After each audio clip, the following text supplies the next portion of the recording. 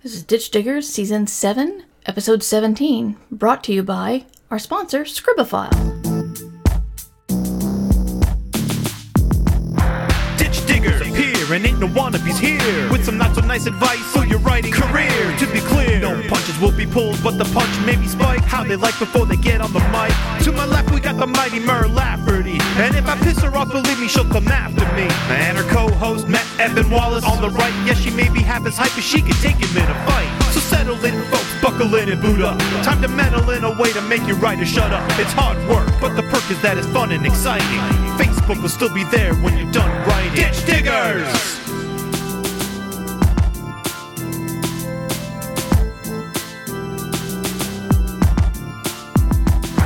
Ditch Diggers! Very, very happy to have my co-host and dear friend Matt Wallace back.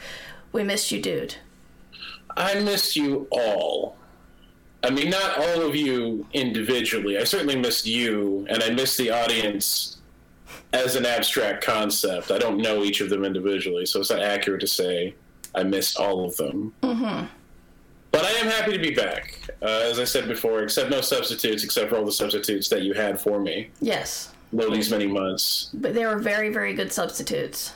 I believe They were. Alistair Stewart pinch hitted? I don't even know how to say that. For you a couple of times. That's EA Podcasts in the chat. So good to see you, Al. Love Al. My brother from another mother.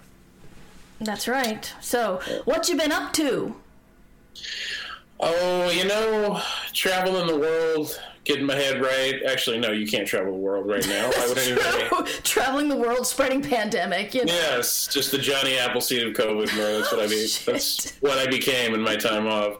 No, I stayed in literally this very room. Not literally this room the whole time. My house the whole time. Right. Leaving only when necessary. But in my mind, I traveled the world and sought peace and perspective and to get my head right. And failed miserably. I am in no better shape than when I went on hiatus from the podcast. I think my primary mistake was I went on hiatus from the podcast, but I kept doing everything else. So I achieved nothing except having a little less to do during the week, and apparently less quality time with your friend Mur. And less quality time with you. So I accomplished nothing. Mentally, practically, I accomplished things. I finished a new book that is coming out in January. Got that all locked and done. So that was a concrete achievement of the hiatus. That is the Supervillain's Guide to Being a Fat Kid, by the way. It's my new middle grade book coming out in January. We'll shamelessly Can't wait for that one. Plug that. I'm very excited too. It's very different than anything I've ever written before, even for middle grade, and just very, very personal book. So I'm really excited about that. Hope we're able to. Matt's other middle grade book is Bump. It is. It's behind you. It's right there on the shelf. Yeah, that came out January of this year, and I'm also very proud of that. Love it very much. If you haven't checked that out, please do. Or if you have 8 to 12-year-olds in your life, I think they would enjoy it. I wrote it for them. But, adults can read it too if they want. But I didn't write it for you, though. Yeah, so. If you pick up Matt's book, Bump, and my book, Minecraft, The Lost Journals, you won't get any kind of deal at all, but you'll make us happy. You will. You'll have a great, young reader, middle grade double shot written by the Ditch Diggers. So you should definitely do that. Definitely buy them in tandem. Yeah. There should be a package deal. We should have done a cross promo thing with that. Of course, that's a tie-in, so the licensing and the rights and everything. Yeah. That's tough. And I don't make any more money anyway. Yeah, that's true, because it's all work for hire. So, but no, I'm very proud of all that. Anyway, so shameless plugs aside, that was a concrete thing I did accomplish during the hiatus, and thank you for giving me the time and the space to do that while doing all the other things that I do. And then I have continued tirelessly to create new video games that you won't be able to play for a long time because it's a long process. But I'm very proud of the work I'm doing right now, even though I can't talk about any of it because no video game writer can ever talk about anything they're working on. Yeah. Which is why really I think you don't know a lot of video game writers, because we can't talk about anything we do ever. So I know a lot, but I think I'm on the outliers because I live down the street from one, and I know you. No, right. I meant like the general public. Oh, yeah. right. We as writers do not count. Like we know plenty of other writers. But I mean, like in the public sphere, you don't know video game writers like you know novelists or even comic book writers. Right. You know, we just because we can't. We're talking about what we do, so we're not out there plugging projects and keeping people abreast of stuff because we're not allowed to. So that's something I was thinking about recently. It's just an interesting thing. You know, it's not even a marketing thing because I think about if you did talk about what you were doing, the fans would find something wrong with it. And they would yell at you for not doing that other thing that they told you about. They emailed you about 37 times last year and you still haven't put it in the game. And I was working at Red Storm Entertainment when we had just started putting forums on our site. This was 1999. And suddenly we were encountering people. The idea of a laser scope on a gun for for Rainbow Six was, it's like it was a forever argument. These guys would not let up, and the producers are just like, we're not doing that for all of these reasons. And they're like, no, you must hear my argument about the laser scope. Fucking laser scope, man. And I had to read all this shit because I was moderating. Oh wow, that must have been, I can't even imagine moderating a forum of video game fans in 1999. That literally sounds like what happens when you're sent to hell, like as punishment. This is why I don't like forums. I don't. Oh no, yeah, I despise forums to this day, 20 years later. But no, video game fans, like all fans of everything, are awful. We need them. We need them out there being awful, because that's how we make our living. But when you get fans of anything together in a group, especially on the internet, it just goes south so fast, Mur. So incredibly fast. And I respect anybody out there doing the work in fandom to try to make it less toxic, but it's hard work. Fandom is a tough thing to reconcile. But anyway, you're making video games. You also came out with Savage Bounty, which is the other book in this stack. I hope it would show up a little bit better, but it's not. I'm sorry. But those are all Matt's books right there. Those are all my books right there. I mean, not all the books. I mean, those are the most current ones that I've had. But that's the last year of my life, basically, on the show. Because Savage Legion came out July 20th of last year, and then Bump came out in January, and then just 1 year later from Savage Legion, the sequel, Savage Bounty, came out last month on the 20th. So that is that's literally the last year of my life. Not a bad way to spend a year, I figure. I mean, I wrote all these things way in advance, so I guess it's not technically how I spent the last year, but that's what I have to show for, I guess, the previous couple of years before that. Anyway, so no, I have books out, and that's a good thing. And so do you, Mur, and we write books, and that's why we're here talking to everybody about the business of writing books. Indeed. Good segue, man. No, I try to, I've tried not to lose my trade craft during the hiatus. That's right. No, but I will tell you seriously, I reflected on one thing I did during the hiatus, in addition to all the other things we just talked about. I reflected a lot on this podcast and kind of my role with it and what we do here, Mur. And I started to question whether, not whether I wanted to keep doing the podcast. I love doing podcasts with you. You're not dumping me live on stream, right? No, okay.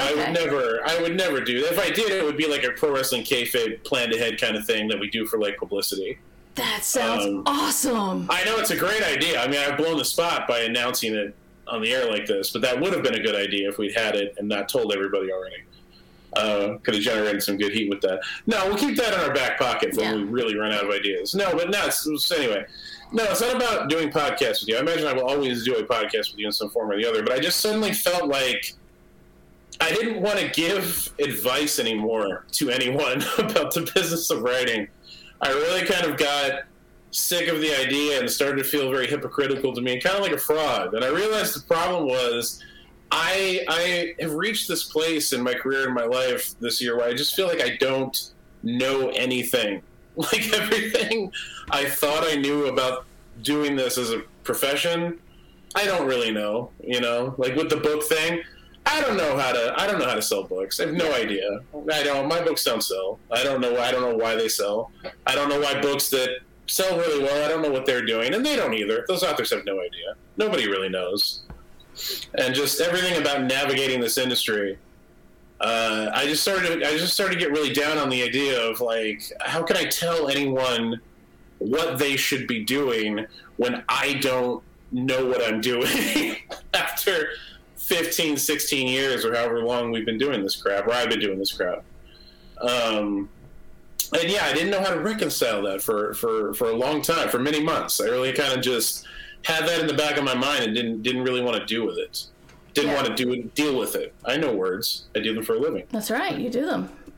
And, and then so we got together ahead of me coming back here because we prep. We're professionals. Yes, we did. We did prep. It's amazing. We did. I didn't turn on the mic in time, but we did prep. Everything else. It was the one thing we didn't cover. Well, you had to post it, so I figured I didn't. It was supposed to work. I didn't need to write it down because it was already written down somewhere. I should have double written it down. I should have written it down in the notes that I took. Then I could have reminded you to look at your post-it. Yeah.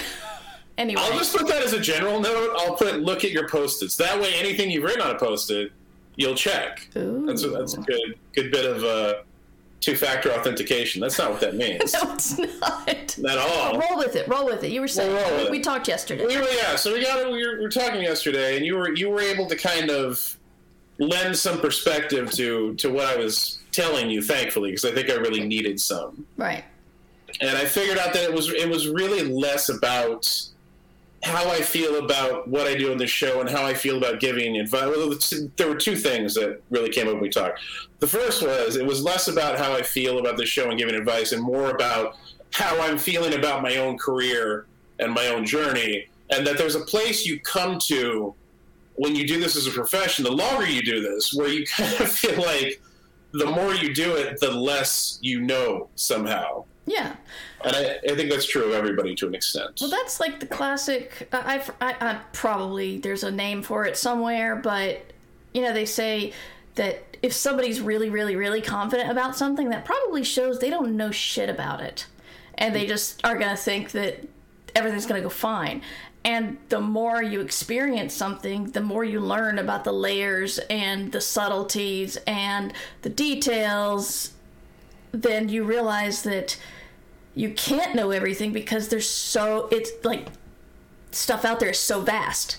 Yeah. So it's like, as you know more, you realize you know less. And so it's a weird balance to have to strike. But I think, you're reaching that balance. You're like, oh, wow, this is not as easy. Well, not even easy. We didn't think it was easy, but there's still so much to learn and try to figure out. No, and that's kind of, it's a good thing when you find the perspective on it, because you're right, it's so vast. And the other thing is, it's always changing these days. Technology is moving, the industry is moving, fucking pandemics come up, and then that throws a monkey wrench into everything in the world, and you're always adapting and pivoting.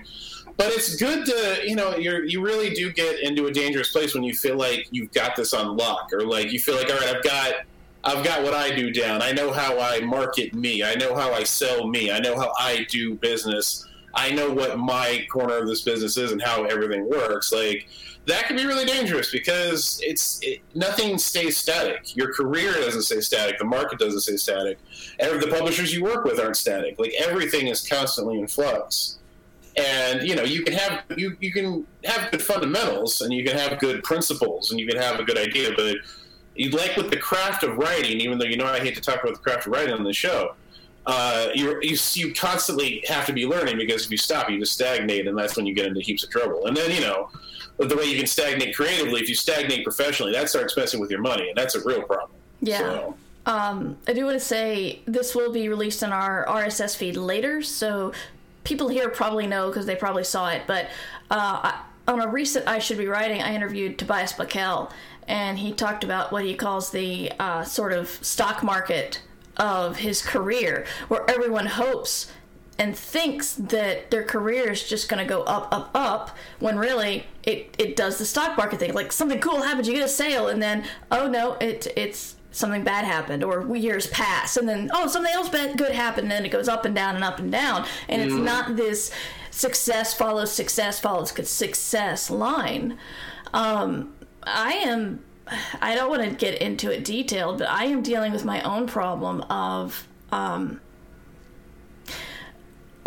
I have felt confident about a couple of projects, a couple of things I've been working on in the past, 2 years.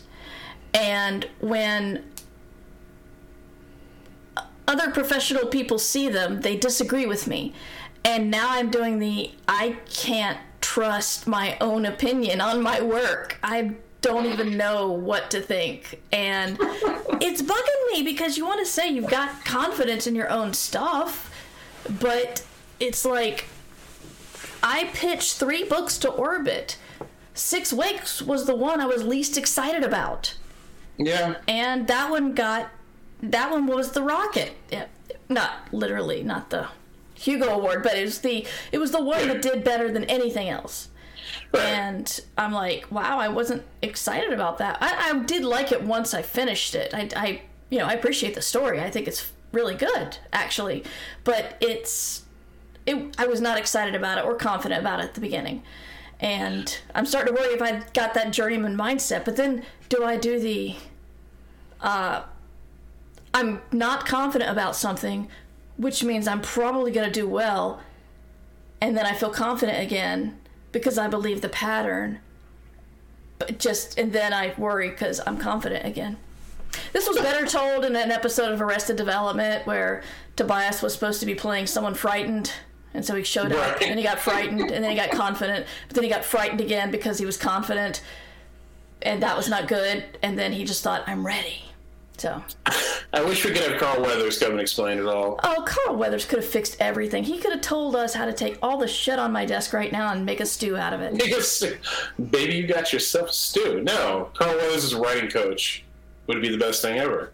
Oh, my God. We should make that happen. He replied to me on Twitter once, so I guess that means we're friends now. You're all friends. Yeah. I could ask if he would come and be our guest writing coach for an episode. I would just love to hear what he would say, honestly. No. You do know it's probably the TV writers that did that. Carl Weathers is not actually like that.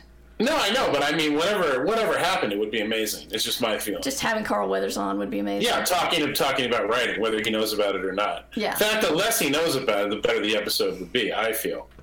Yes. But no, but it's so strange how something good like that, like you pitched an idea and they bought it and it was really successful. How something like that can actually shake your confidence in yourself. Yeah. But no, I totally get it because you start questioning. I've had the same thing happen. I'm actually going through a version of that right now. It's really funny you brought that up. We didn't even talk about this, but I pitched a bunch of ideas that I was really confident in. The publisher didn't like them, and then like a throwaway one is the one they got excited about. And it really does make you. I mean, you're grateful, and you're like, well, at least they liked something that I came up with. But at the same time, you start to question, like, where is my barometer screwed? Like. Yeah. What if all the ideas I like are bad, and I've been tossing out all the ideas that could have been the big bestseller idea? You start to think like that, and that gets really dangerous, man, because you just become like Jim Carrey in The Number 23, but with your own ideas. You start like looking for all the hidden meaning in everything you do. Like, is this the one? Yeah. Is this the one that was foretold? And you can't do that, you know. I think you have to get to a place where like part of the trade craft is that you're always going to have to pivot to other things, and you never know how other people are going to react to them. Because there's no standard. There's no standardized way to measure any of this stuff. It's always just a person or a couple of people that are reacting to things. Yeah. And the quality of the lunch they had that day could affect how they react to 3 ideas you pitched them. You know, or you could pitch them 3 ideas on Monday and they pick one. If you pitched them on Friday, they would have picked another one. Like, there's no way to quantify any of this stuff. Yeah, I believe it's been proven that people are paroled more in the morning than in the afternoon because the judge is getting tired and hungry and stuff and wants to end the day. But if you like get them in the morning, when they'll listen and maybe sympathize or whatever, but not at the end. So yeah. A lot of it's the same. And as an editor, I see that too. If I see 3 stories that I just don't like, I back off. I'm just like, I can't judge stories right now. Clearly, I need a food or just to be mad at something or whatever, but these stories will suffer if I don't step back. So I try to be aware of that as an editor. But no, that awareness is very admirable, and I think more editors more high-level editors probably don't have it and need more of it, to be honest with you. Yeah. There is a little bit of the chat, if I can interrupt you, Matt. Just want to say hi to people. So, yes, thank you to everybody who told me. Again, we didn't have audio, but Nobillis is here, Truck Poetry's here, Shale is here, Todd is here, and let's see, Catwood showed up. Cinema, am I saying that right? It looks like Cinema. Lex. Wow, I cannot read. Laxium? It's the old eyes thing. It's just, yeah. Helljack is here, my webmaster. Yes, Helljack is yelling at you. Hi, boss. Sarcasmatron is here. And Jay Gerhold. And... Tree Lobsters. Tree Lobsters, yes. So that's a good one. They did ask if we were talking about imposter syndrome. Underpope is amazed that even Matt gets imposter syndrome. Everybody gets imposter syndrome. No, actually, we didn't come into this really meaning to get into that so much, although that is part of what we're talking about. I guess here. So, yeah. But you always kind of got to let it flow where it flows, and that's kind of where it flows, because we're both dealing with some mirroring issues right now in our careers and our creative process. So, but anyway, the other side of that, Murph, I may get back to like the central, because that's reminding me we did have an idea for where we wanted all this to go. Sure, take it, man. No, but so I said the first thing that you offered me was perspective on how I was feeling, and the other thing that we kind of got to was bringing it back to how it relates to the podcast and Ditch Diggers and how we do things. Because I was kind of like trying to pivot in this way. Maybe I don't want to give advice anymore. Maybe I just want to like be experiential and just share experiences that people can take from that what they may. But then we started talking about what we're going to get into a little bit for the like proper topic-centric part of this episode, which was there's a brand new shiny scam going around that's netting a lot of authors and getting money out of them. And we started talking about, and this was just a casual conversation, I started talking about like how in 2021 with the internet, and not judging them, more just really baffled by how this is still a thing. Like, how can people not know that you're not supposed to give people money to publish your shit? Yeah. Like, if you want to work with a publisher, like, how can they not know that? Again, no judgment on the people. I'm not saying it is a deficiency in them. I'm saying it's a deficiency in whatever system we have in place to, like, let writers know stuff. Yeah. Because that stuff is so basic and intrinsic to, like, you and me who've been doing this for so long. But still, we've got generation after generation coming up that don't know these things. And I think sometimes I, in particular, and we talked about this on the show before, but I always kind of let it slip away, is we take a lot for granted as professionals, that there's a lot of stuff that people come in this business, really stuff we think is really basic, people don't know because nobody tells them. Yeah. And that's kind of why we do this show. And I think I lost sight of that a little bit. I started thinking, like, well, if I don't have all the high-level wisdom to offer people, if I'm not an expert on the whole fucking industry of freelance writing, who am I to sit here and tell anyone anything? Like, that's the headspace I had gotten in, and you kind of brought me back down to earth and made me realize, like, there was a lot of value in just giving writers who are entering any industry that employs writers really basic level of information and education on things like don't give these scammers your money. And that's worth doing, and it's a thing that we are totally qualified to do. Yeah. And it's a thing that we should be doing. So that was the end of that. As we got to that kind of conversation, that's when I realized maybe I'm overthinking this a little too much and expecting a little too much of us and of myself personally. Fair. in terms of educating people. So yeah. So to get back to, I'm sorry, Maria, I didn't mean to, you want to add anything? Well, yeah, it's funny for me because it just could be my mood lately, but it's like I've been doing this for 17th season of I Should Be Writing, 7th season of Ditch Diggers. It's like I've probably said everything that's in my head more than once that's useful to writers. But the thing is, not everybody wants to go back to the beginning. When they do, it scares me. But they don't want to go back to the beginning. They want to like listen to this year's or the past couple and see if they fit. And there are people who still need to hear some of the stuff Very obviously. I'll think, have I not been talking about this? Like the whole internet listens to me. Have I not been talking about this one thing over and over again? And then I just realize my reach isn't that large, and then I get sad. But well, that's another show and another topic. It is. Yeah.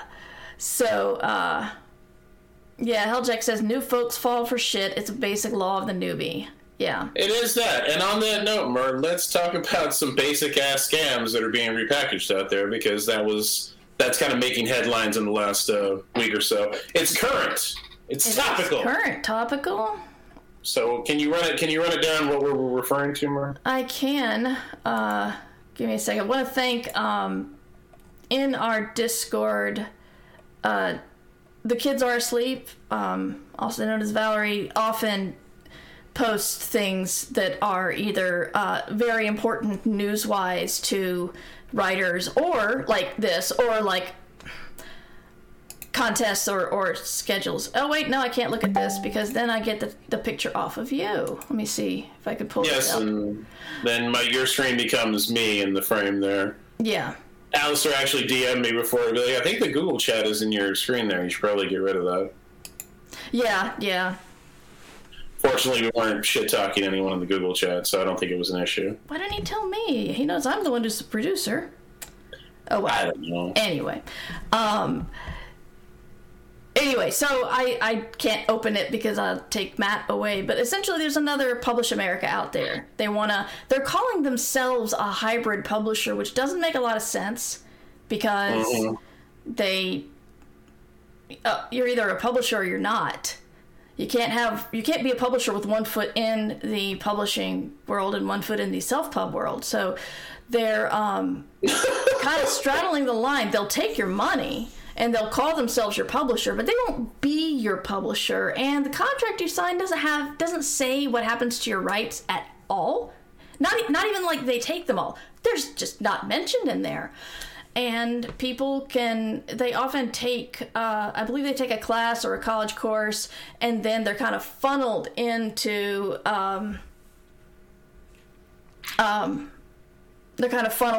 this program to self-publish their own book. Right. And that's when, they start paying publishers to publish their book. And the thing is that since to self-publish, you should spend some money.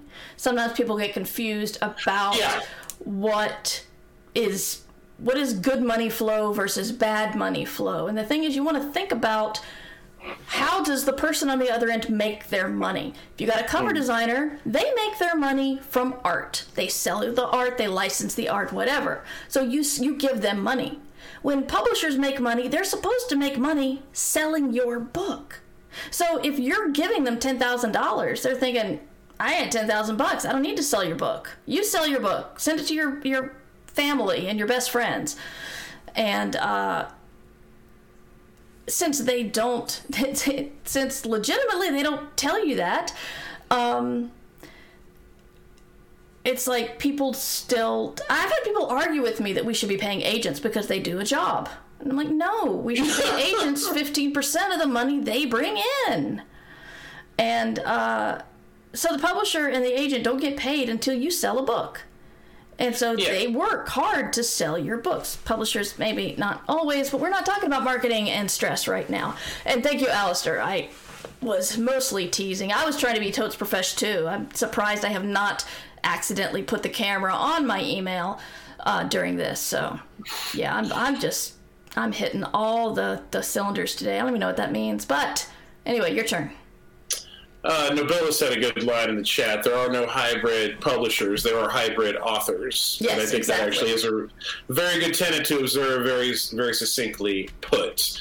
If you're self-publishing, you're self-publishing, then you can also traditionally publish. You can be a hybrid author, but a publisher is one thing or another. And you hit on it. You hit on a really good thing. It is like, once upon a time, I just would have told people straight up, never give anyone money to publish your book, period, in any form or fashion. But we do have gray areas now, because if you are self-publishing, you do technically want to give some people money to help you publish your book. You may want to pay an editor, you may want to pay a cover artist, and like you said, that's where these lines can get blurry, because that's where people taking advantage of you, like this new company, can pretend to offer value where they're not actually bringing any value to it. So I think the framework you put there is a really good one. You always have to ask, where is this person making their money? Like, where does their interest lie? And if their interest is not in making money off you selling your book, then they're not bringing any value to what you're doing. Yeah. Exactly. And that place really is charging, literally, you said 10,000, right? Like that's what I read, right? I think it's 3,000 to 10,000 depending on the package. That's so sickening. I read about it from Victoria Strauss on Writer Beware. I've mentioned Writer Beware. Actually, I don't know if we've talked about Writer Beware on this podcast, but it's an excellent resource. The late, great A.C. Crispin and Victoria Strauss started Writer Beware, which is an excellent center area where you can research pretty much anybody who's professionally involved in publishing. There's a lot of people who just say, hey, I got queried, an editor contacted me or an agent contacted me. Is this legit? And you'll have probably somebody in there who can tell you, or there'll be an archived thread or something about that person, because it's writers have been talking there for a long time about these various scams and Publish America and all that. So, what is this new one, by the way? Can we call it out by name? Because I always think that's important. Yes. See, that was my problem. I couldn't look it up because I would take the picture away from you, so somebody else is going to have to, unfortunately. Transmedia Agency. Yes, that's what it was. Right. For the extra hybrid sounding vibe in there. So yeah, don't give them any money. Yeah. It's just really, and again, and the theme of getting back to basics and 101 and stuff that new writers coming into this don't know. If you are seeking a traditionally published route, if you are seeking an agent to represent you to publishers and publishers to make and sell your book, don't give anyone money, ever. You don't pay agents, you don't pay publishers in that context, you don't pay editors. You don't pay anyone to publish your book. They all make money when you make money. Mm-hmm. So just don't do it. And then if you're going to go the self-publishing route, you need to apply the kind of the algorithm that we laid out there, which is anyone that you are going to include in that process, where is their value coming from and where are they making their money? Like, those are the questions you need to ask. Like Mar said, cover designers, The people that you hire should get paid once or twice if you do like upfront and when you're done. But it's like, for them, it doesn't matter how good the book does or not. They're going to do their job and they're going to move on to the next job. It's because, again, publishers and agents, they have to sell your book because it makes them money. But yeah. So we're getting Dysa Lily, pardon me if I'm saying that wrong, says this isn't limited to fiction publishing. There are a ton of fake research journals. Wow. And Alistair says Transmedia Agency, that's like business company or content media. Yeah, basically. But I mean, again, if you're new, it just sounds like, oh, that sounds futuristic. I'm like, they're really doing something there. $10,000 more. It really sickens me. There's a whole industry, and it's not just limited to these like vanity publisher scams. I shouldn't say vanity publisher anymore, probably. But it's not just limited to these type of services. There's like a whole industry that makes just an obscene amount of money off of writers, like whether it's all these companies that act as middlemen between writers and getting them gigs, which can be very exploitive. Like, I've had really bad experiences with a lot of those services, selling them services to work on a book that they're not even going to help them sell. It's so hard to make money as a writer. It just seems like it's so much easier to make money exploiting writers. Yeah. But I guess, the big money has always been in exploitation in any industry you go to. Yeah, this is a little bit off topic, but I'm in thinking about changing or adding to my income stream. I've been listening to a lot of digital marketing entrepreneur type podcasts, and there's this one person who makes a ton of money. But the thing is, their job is to teach someone like me how to make money. And so it's like, as I'm listening to them, I still have that feeling of, you're the person who sells shovels during the gold rush, aren't you? Yeah. You're going to make more money than anybody else just by giving us a shovel or selling us a shovel. And, yeah. Oh, yeah, like Truck Poetry just said the same thing. Yeah. No, that's a really good analogy. And you had another good one. I know because I wrote it down when we did our very professional prep call in running up this episode. Because another hurdle you kind of encounter to educating writers is other writers who have used these services may actually justify or recommend them to other people, which further legitimizes them. Yeah. And you were kind of comparing it, and I thought it was a really good analogy, to that whole Ink Masters thing, where people who get really messed up tattoos have to, like, rationalize to themselves why they aren't messed up, you know? Yeah. And I could be wrong. You know, it's possible that being on TV makes you nervous and you just got tattooed and you're not going to show your true emotions because it's weird or whatever. They may like it at all. They may like it after all, but it still feels like sometimes someone would get a tattoo and everyone would be looking at it. This was like where the human canvases were voting for the best tattoo and the worst tattoo.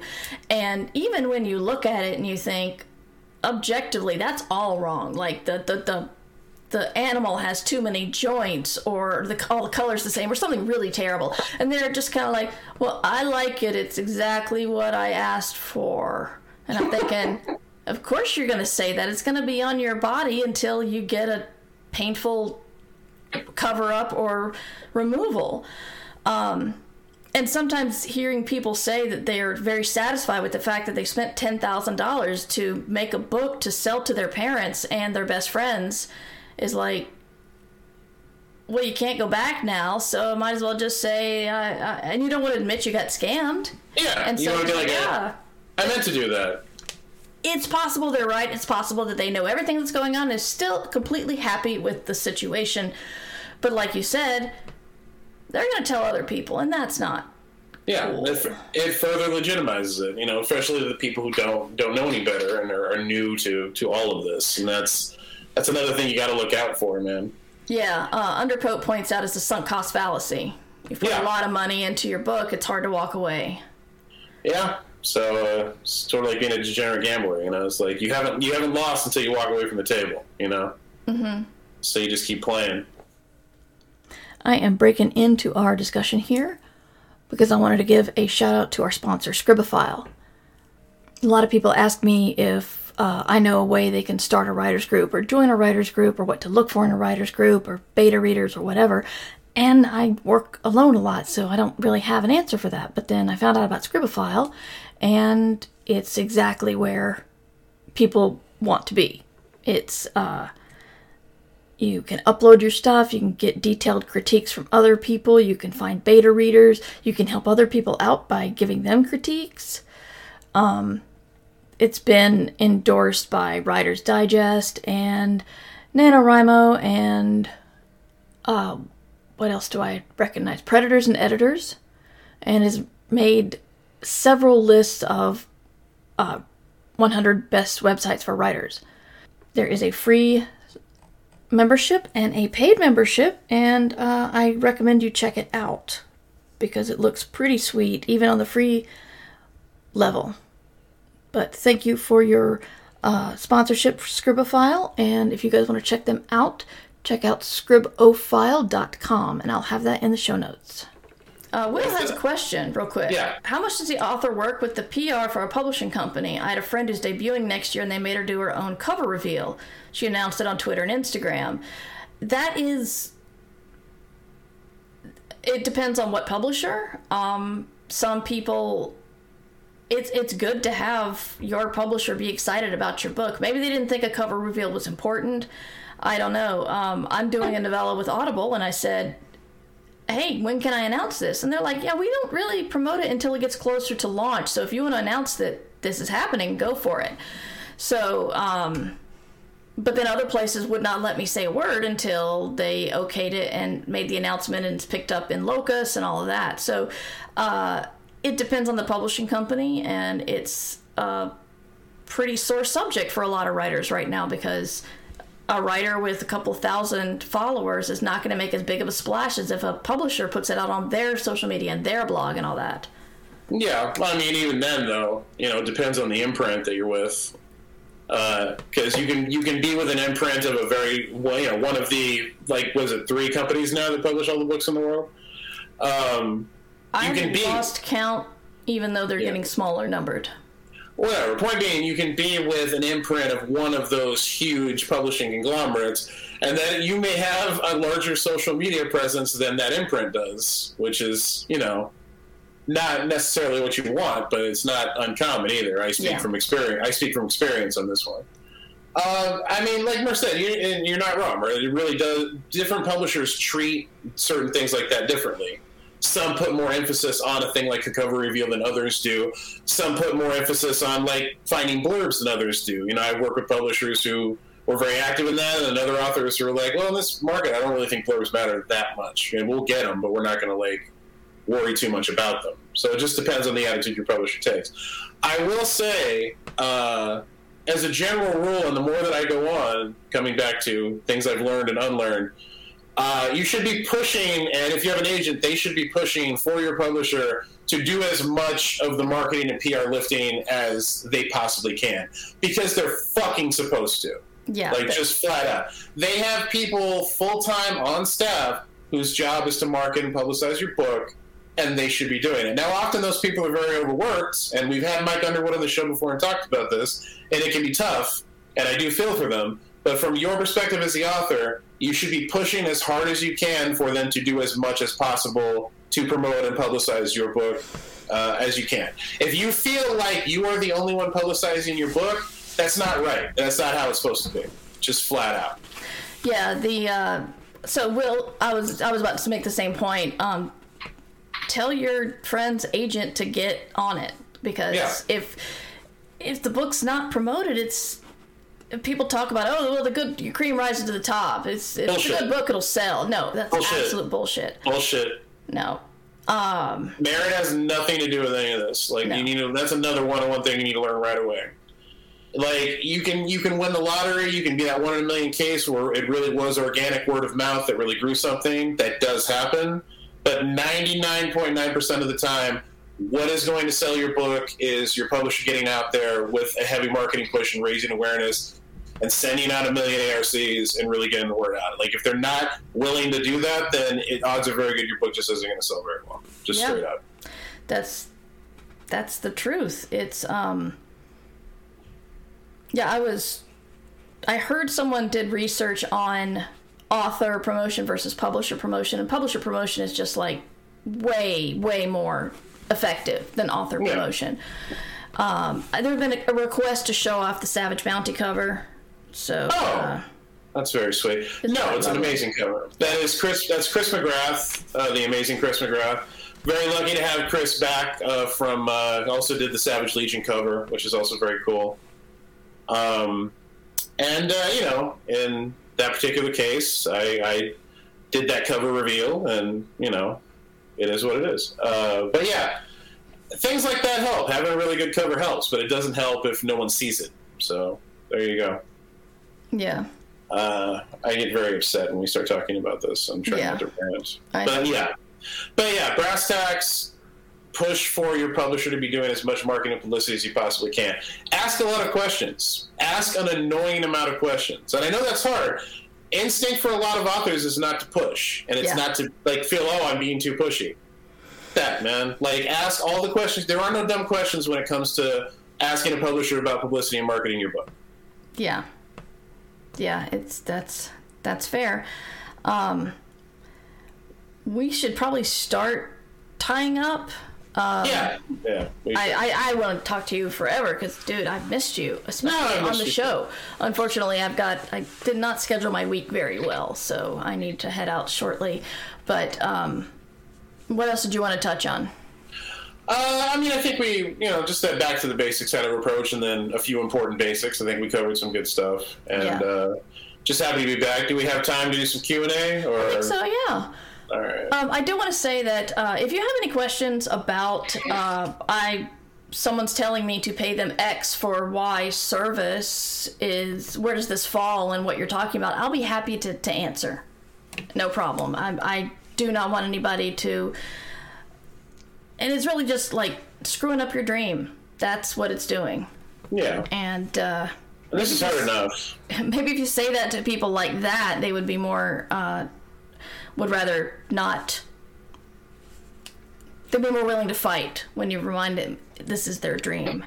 I have to pull up the email on my phone for reasons I previously stated. We did have one. I don't know if they're still in the chat. Cinema was asking something on Discord.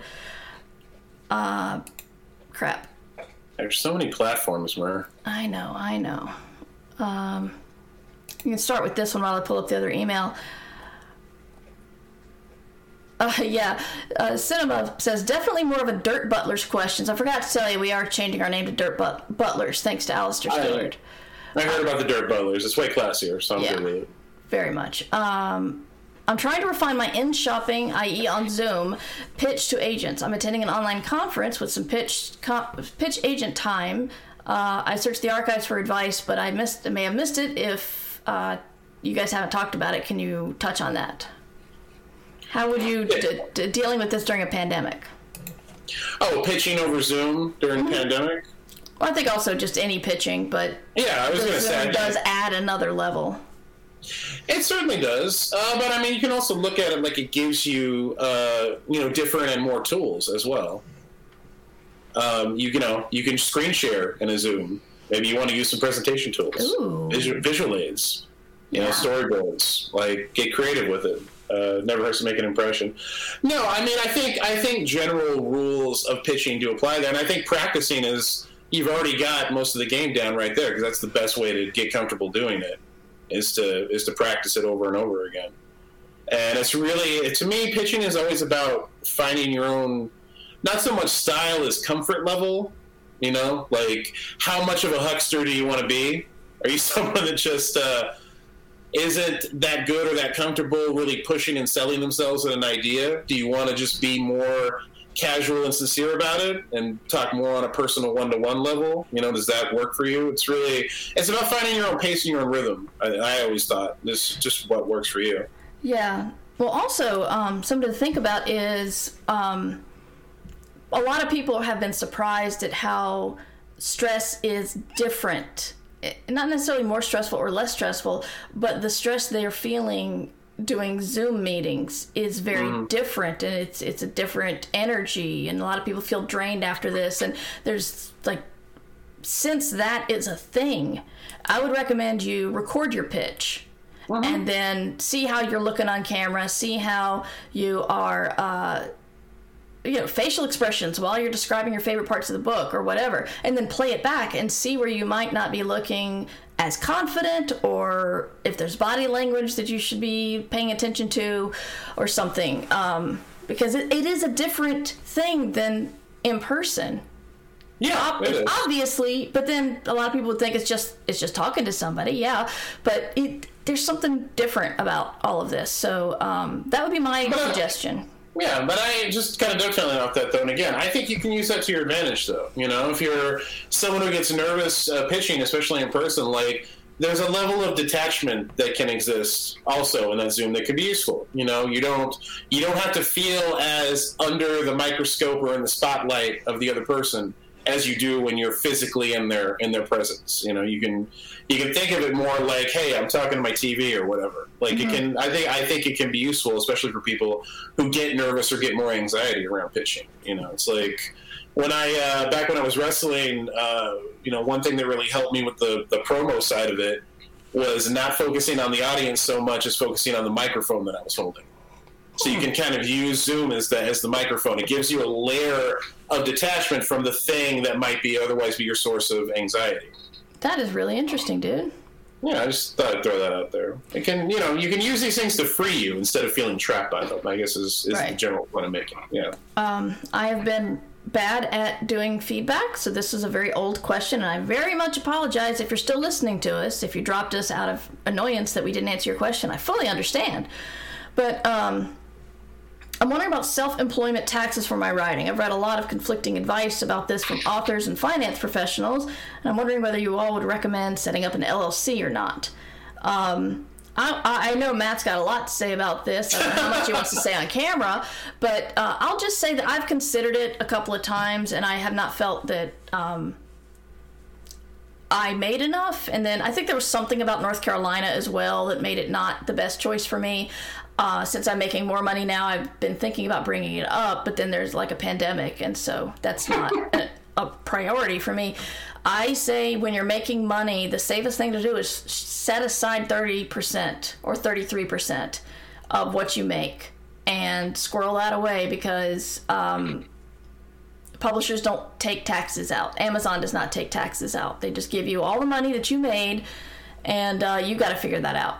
So that's why I just throw 33% into another account and just ignore it.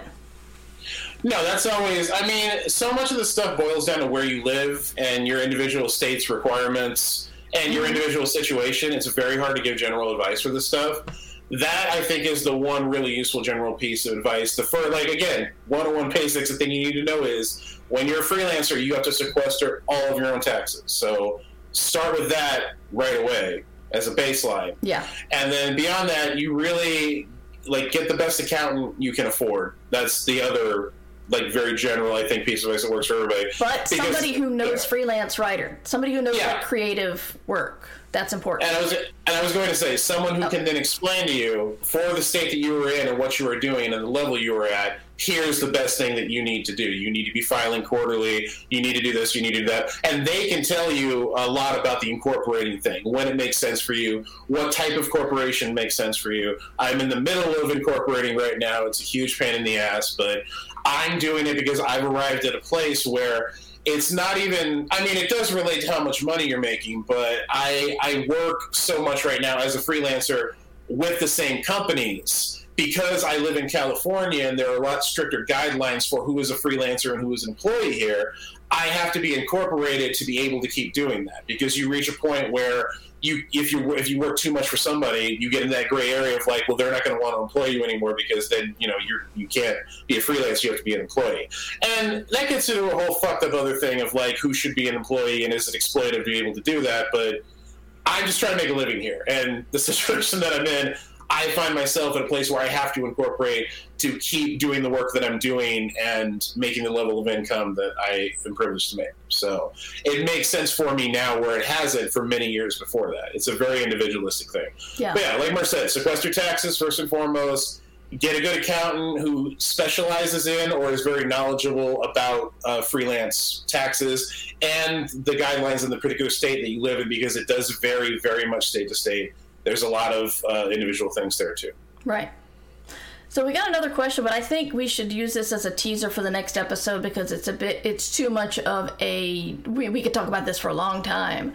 And the question is, it would be insightful to hear you guys talk about the books you've written that didn't sell, how that feels, especially after you've been published, and why you think publishers, agents don't want those books in particular. We kind of touched on that this time, but we can go deeper in on the next episode, if you're cool with that, Matt. Yeah, absolutely.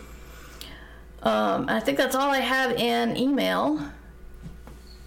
And did you have any that came your way? I didn't. I should have been more specific in soliciting on Twitter, but I don't think we do. I need to come back through the hashtag. I mean, I haven't looked at the hashtag in forever. Yeah. So that's on me. Despite our fancy professional preparatory meeting, I did not do that, but I will do it. I will do it for next time. It's my first day back, folks. Cut me some slack. Yes, you're doing a great job. Oh, thank you. Thank you for holding down. Patronizing can I sound? Thank you for holding down the fort in my absence. Well, all of your mistresses, as I call them. Some of them were misters. All of your mistresses and misters. Yes. The other hosts. Yes. Raven's Creations, I'm very sorry. I don't have a hat. I can put on another set of headphones for you. What the hell does that mean? Hats off to you, 1,000. People make channel points on Twitch. I'm dropping shit. Channel points on Twitch, and you earn them by being part of the discussion. And or being a subscriber or something, and then you can spend them to make the host do something silly or something else. Oh yeah, let's do. Numbers Ninja's gonna bring me a silly hat. That's why you have an assistant. Hello.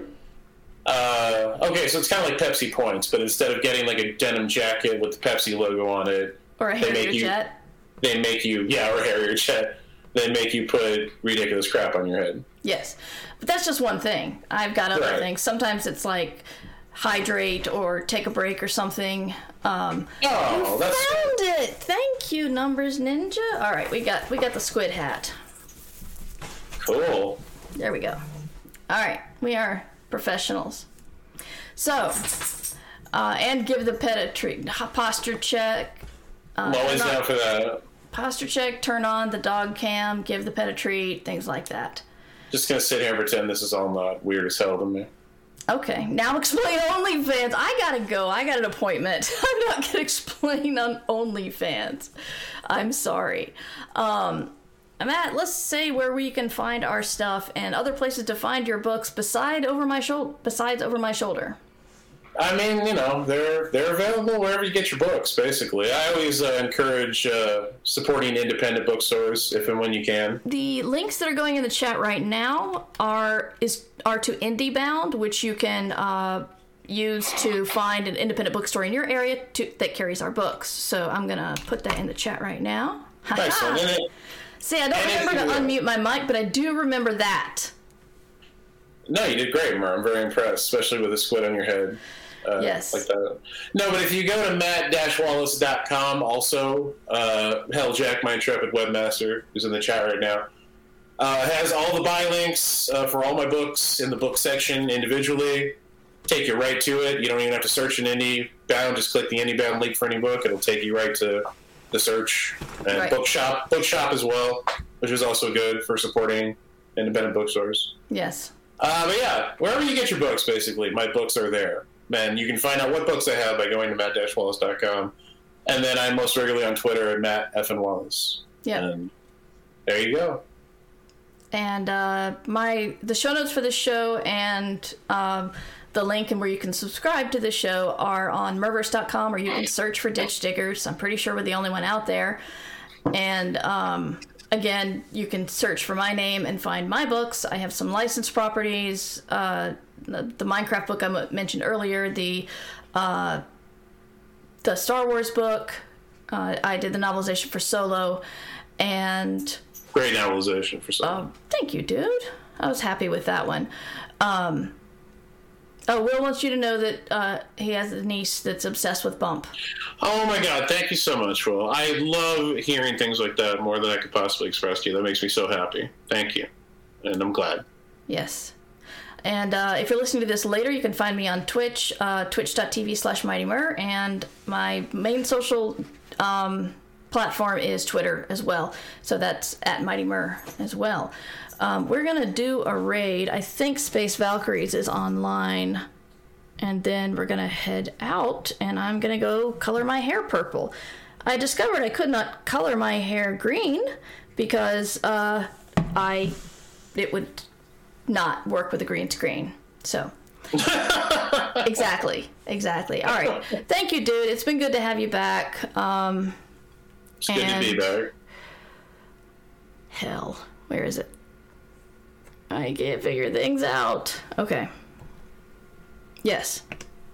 Button. I have a button that does it. Okay, we're going to be rating Space Valkyries. If you're a subscriber, you can do #MerRaid and throw some chickens in your emote just to say hi. You're still laughing. Are you?